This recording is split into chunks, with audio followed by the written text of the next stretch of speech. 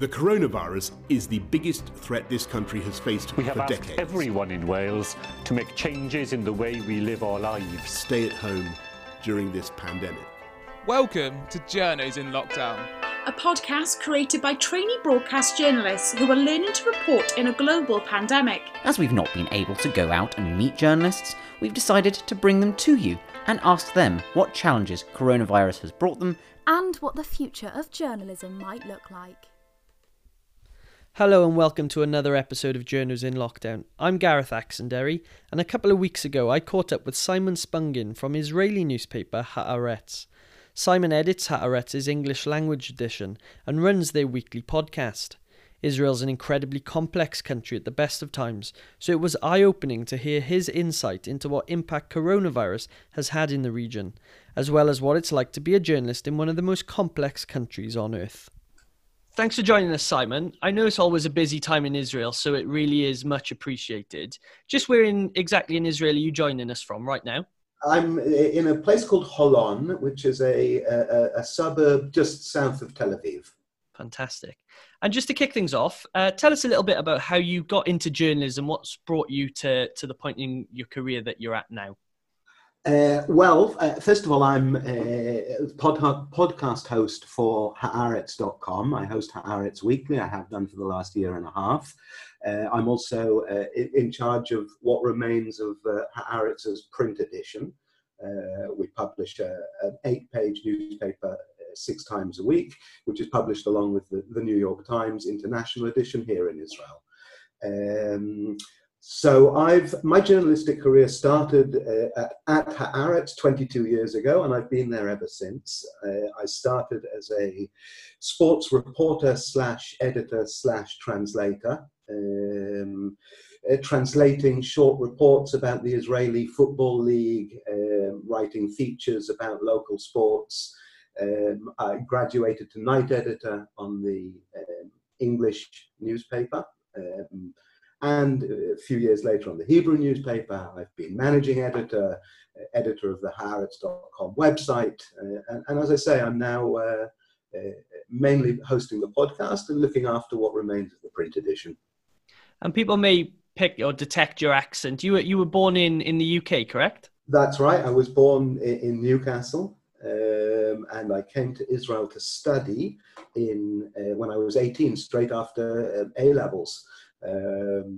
Came to study at the Hebrew University, which has an amazing campus overlooking, one of the most spectacular cities in the world, and stayed here. Been here ever since, missed Newcastle, missed the football, but what can you do? For those who may not be overly au fait with Israel and the Middle East, talk us briefly through Haaretz as a publication and where you sit in Israel's media landscape. Haaretz is Israel's oldest daily newspaper. Last year we celebrated the centenary, so 1919 was the first edition. It was founded by German immigrants to what was then Palestine. And has always been a broadly liberal newspaper that has taken on various forms over the years. It's adapted its liberal worldview to what's been happening in the region. So before the establishment of the State of Israel, it was very much a Zionist newspaper. It wanted to see the establishment of a Jewish state in Palestine alongside a Palestinian state. That obviously remains the case today, but the complications of the last 70 years have meant complications in the liberal view that Haaretz takes. Haaretz is anti-occupation, pro-peace.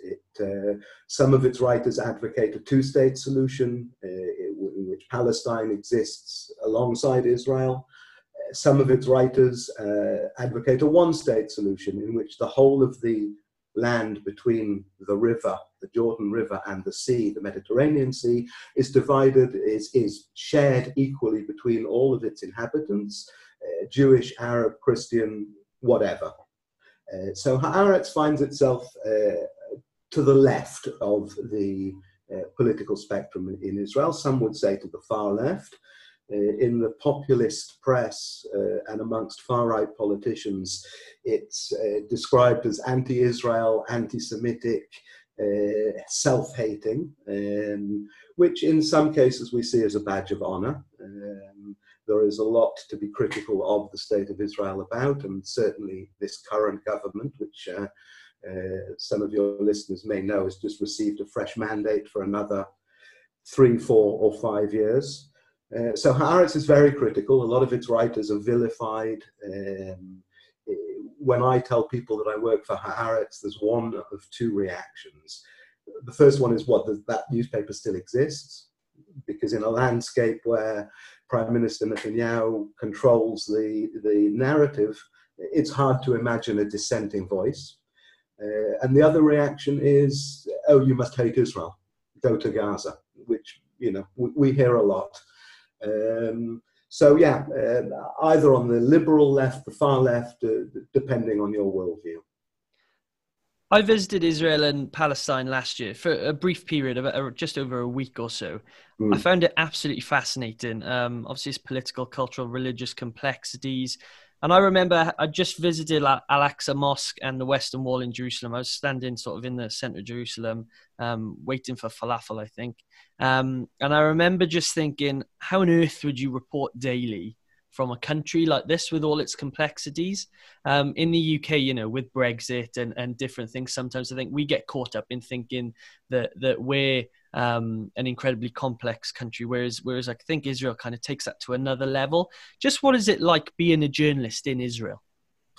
Well, there's two types of journalism in Israel. I'm sure that's true of every country, but more so perhaps of Israel. There's domestic journalism for domestic consumption, and there's international journalism for global consumption. Domestic journalism is the same as everywhere. You know, the stories are local, some would say parochial. What interests people in Israel, the average person in Israel, is exactly the same as would interest the average person in the UK or the States, especially now at a time of coronavirus. You know, everybody wants to read about COVID-19. It is true that reporting on Israel in English is extremely complicated. The scrutiny that you're under, not only domestically but internationally, means that you're walking on eggshells all the time. And even the most basic example, let's say that a Palestinian stabs a Jewish settler in the West Bank, and we have to report it. Obviously, we have to report it. Is that a terror attack? That's a rhetorical question, obviously, but it's a question that we have to ask ourselves on a daily basis. The word terror has a lot of emotional baggage, but it also has a very strict definition. So we have to walk a very fine line between emotional language when we're reporting such incidents, and we get criticized for refraining from calling a terror attack such when it's an attack against a soldier, which by any definition is not a terror attack. So that complicates the issue. There is an online organization called the Committee for Accuracy in Middle East Reporting, CAMERA, which dedicates itself to finding mistakes, inaccuracies, and what it calls misleading reporting in English language coverage of Israel.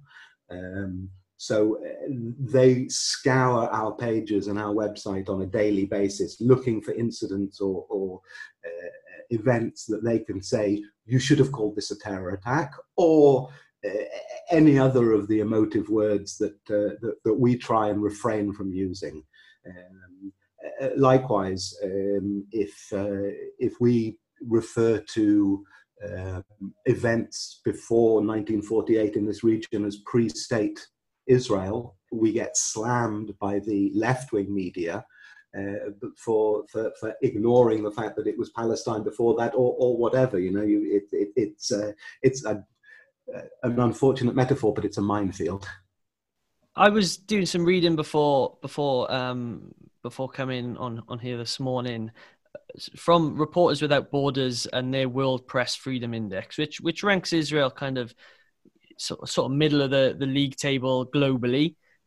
It celebrates the fact that Israel does kind of foster an ability for, as a democracy to have free speech. But one of their big concerns is the need for self-censorship. You alluded to there about some of the pressures that come in from different agencies, different organizations. How much of a concern is firstly self-censorship, but then also safety for journalists in Israel? The only censorship that we are subject to is military censorship.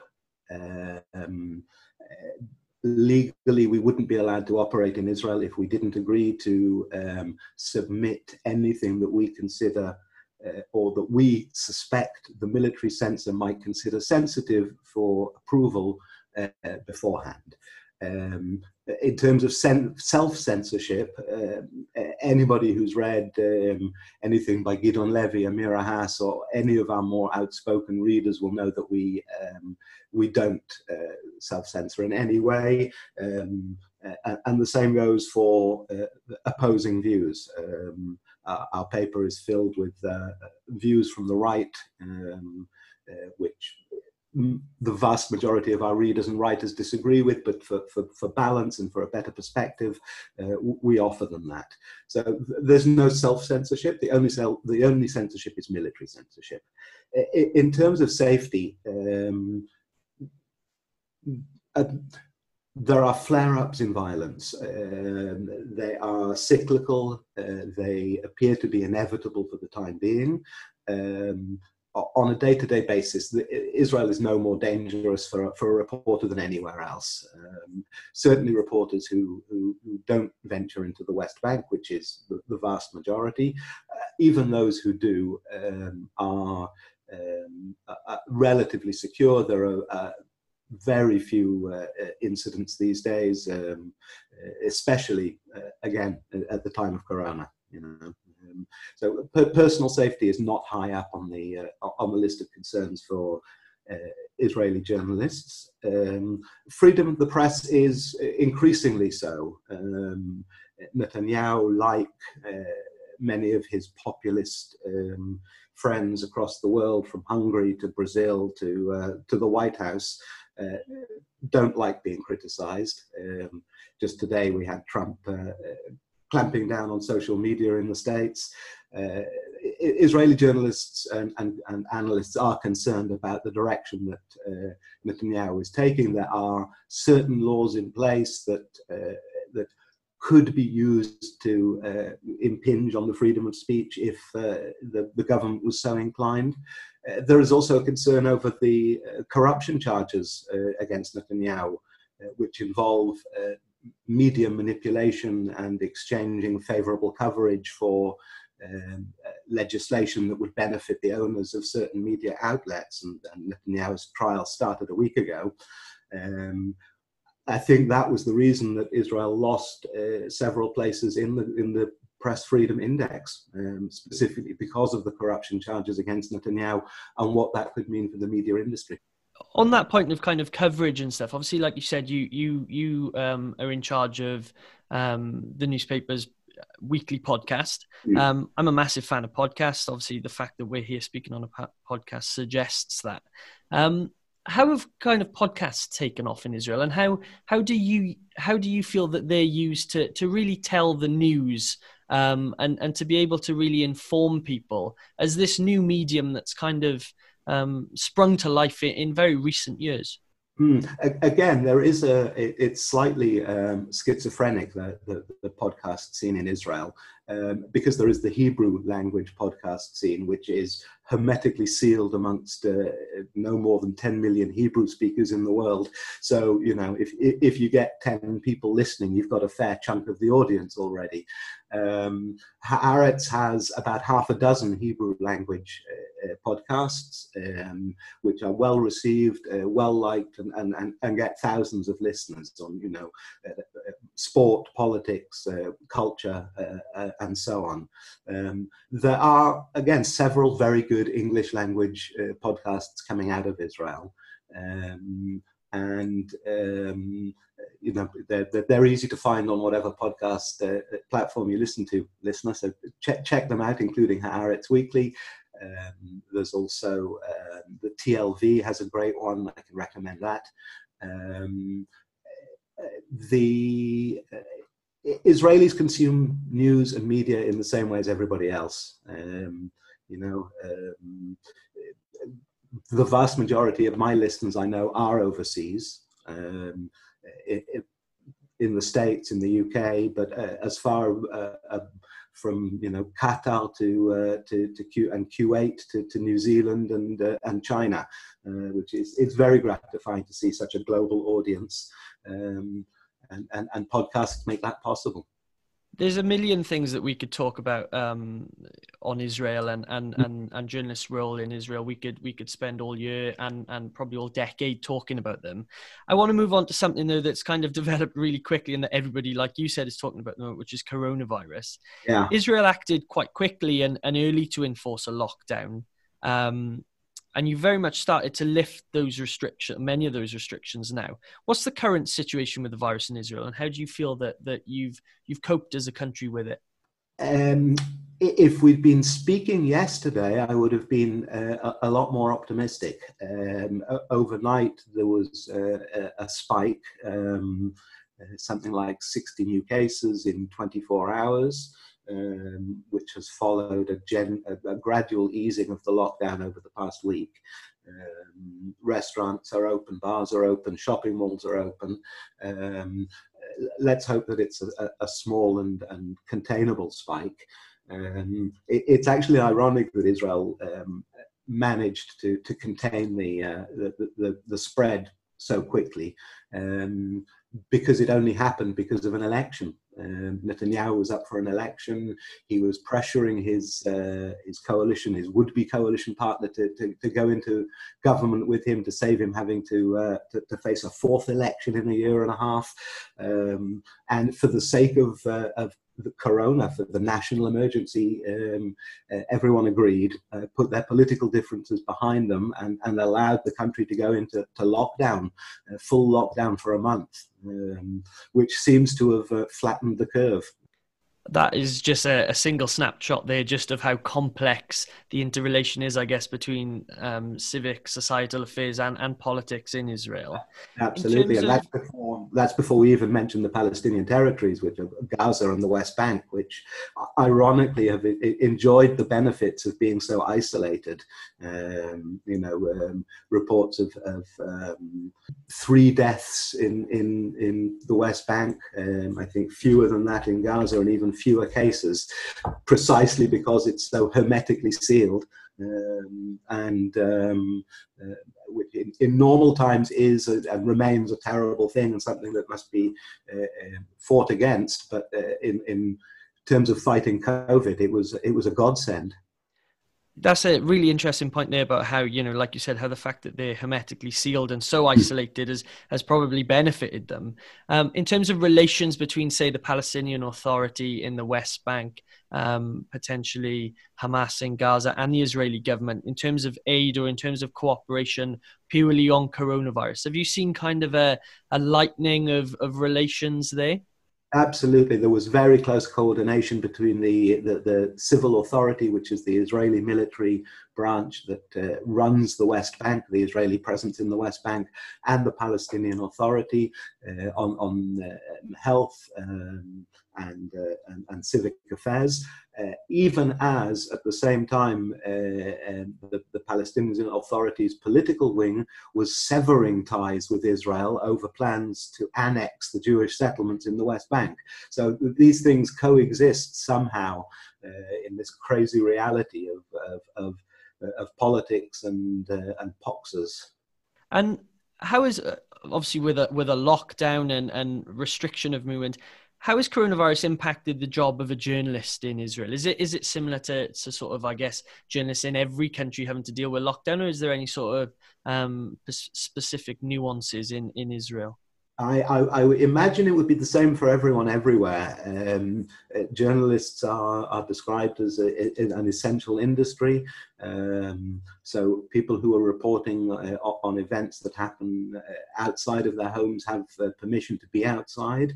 I don't know of anybody who refused to do so. On the contrary, you know, when you can always spot a journalist at a disaster because he's the one running towards the flames. Mm-hmm. So you know, people are happy to be working, especially when colleagues across the industry are being furloughed and don't have a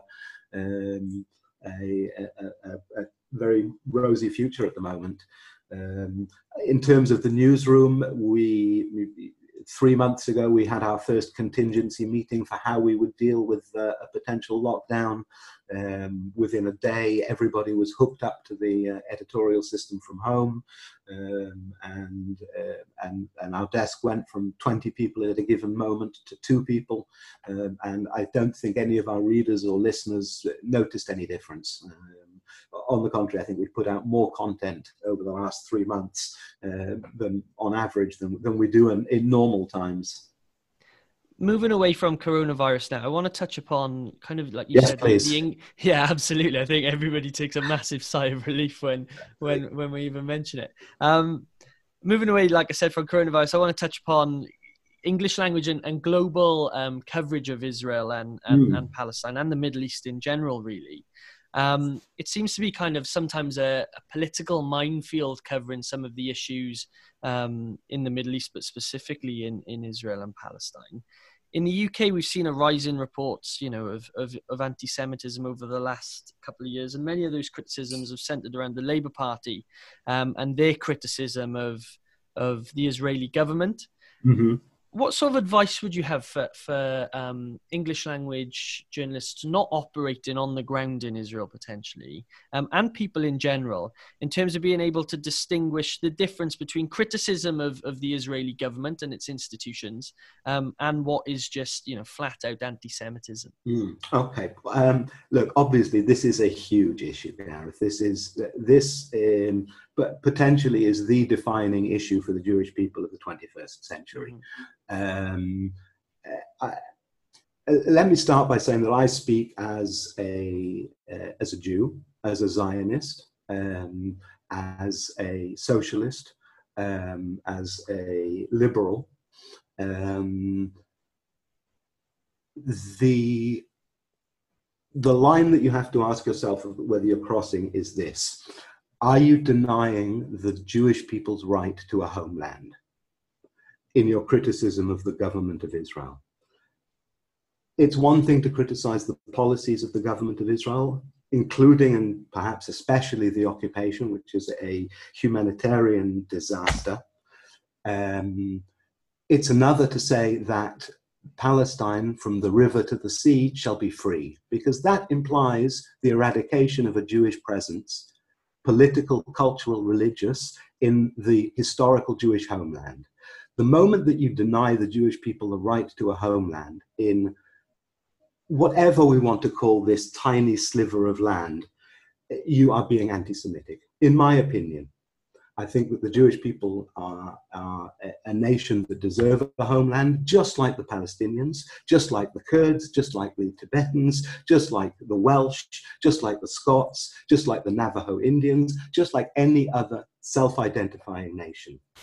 Having said that, and this is where it gets complicated for a Jewish, Zionist, socialist, liberal person like myself, the Israeli government has weaponized anti-Semitism. Not just the Jewish government, the Jewish establishment in places like the UK, most specifically. I think the certain political elements within the UK have hijacked anti-Semitism.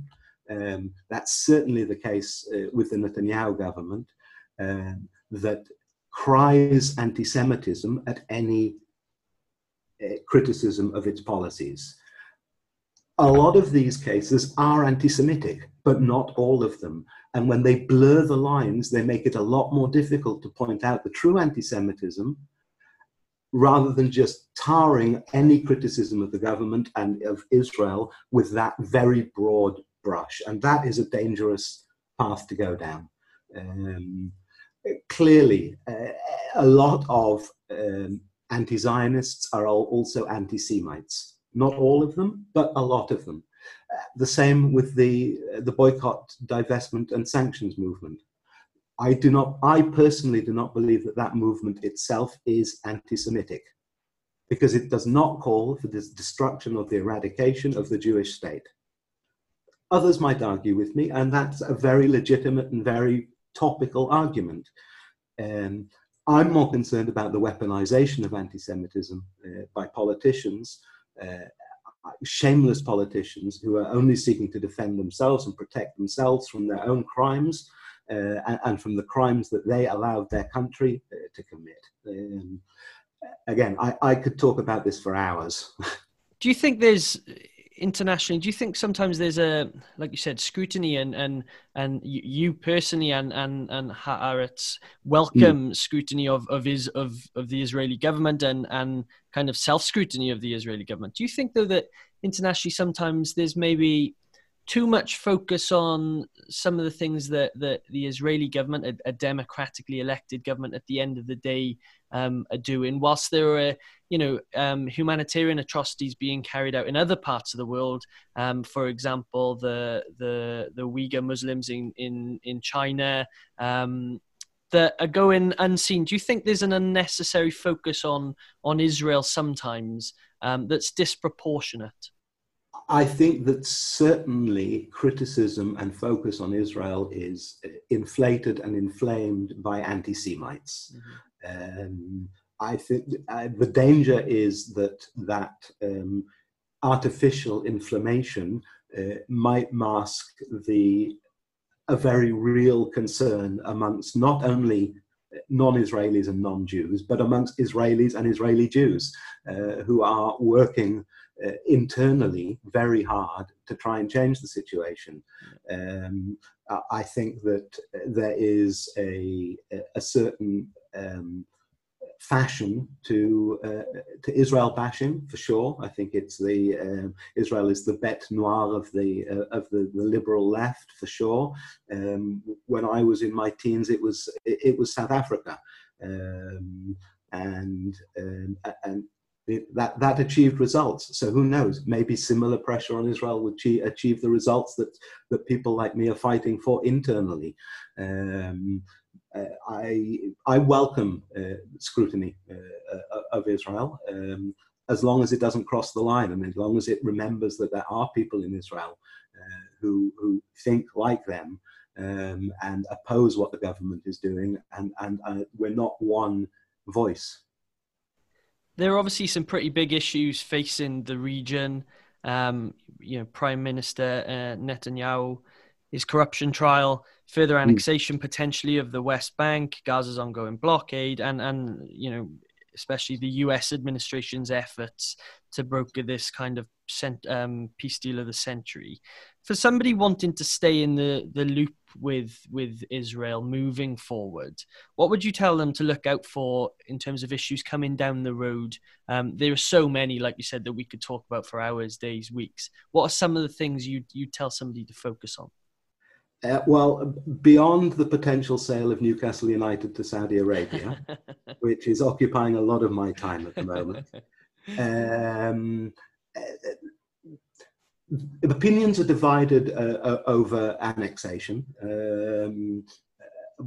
Some of the commentators here are saying Netanyahu won't go ahead with it. It's another one of his ploys, just a red herring to take attention away from everything else that's going on, specifically his trial, as you mentioned.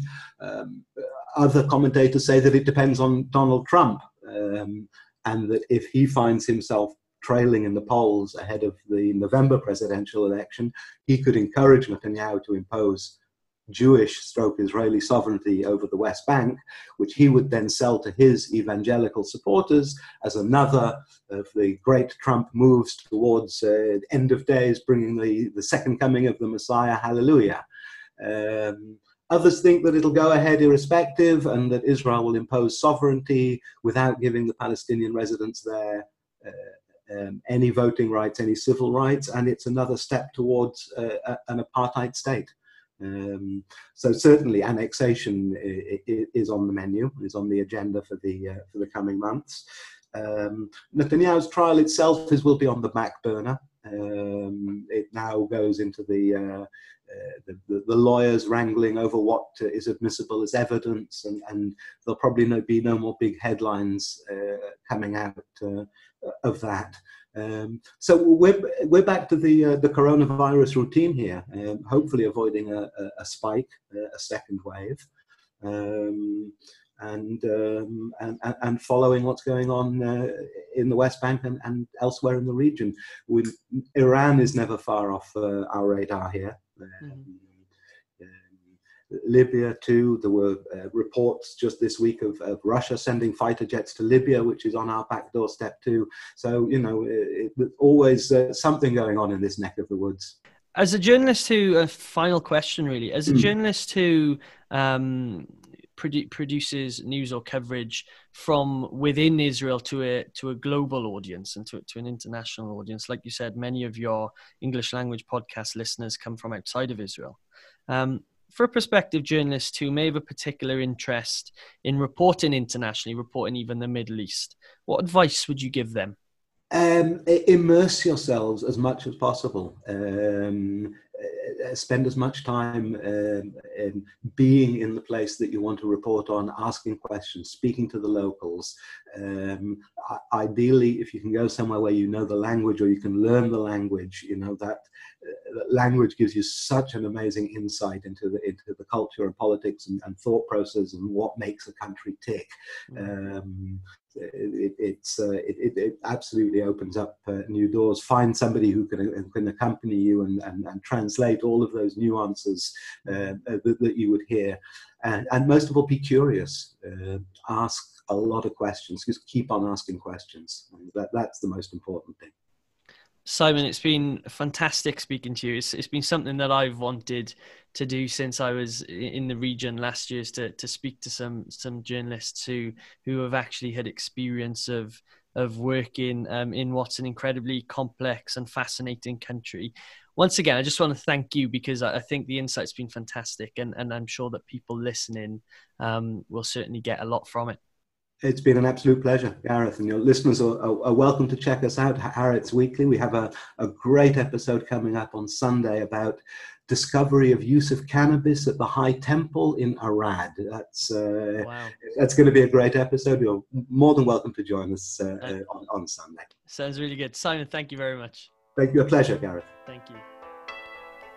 A massive thanks again to Simon for joining us this week. Don't forget you can follow us on Twitter, we're at Journos in Lockdown, and look out for our next episode where Anthony has a chat with BBC 5 Live's Mark Hutchings.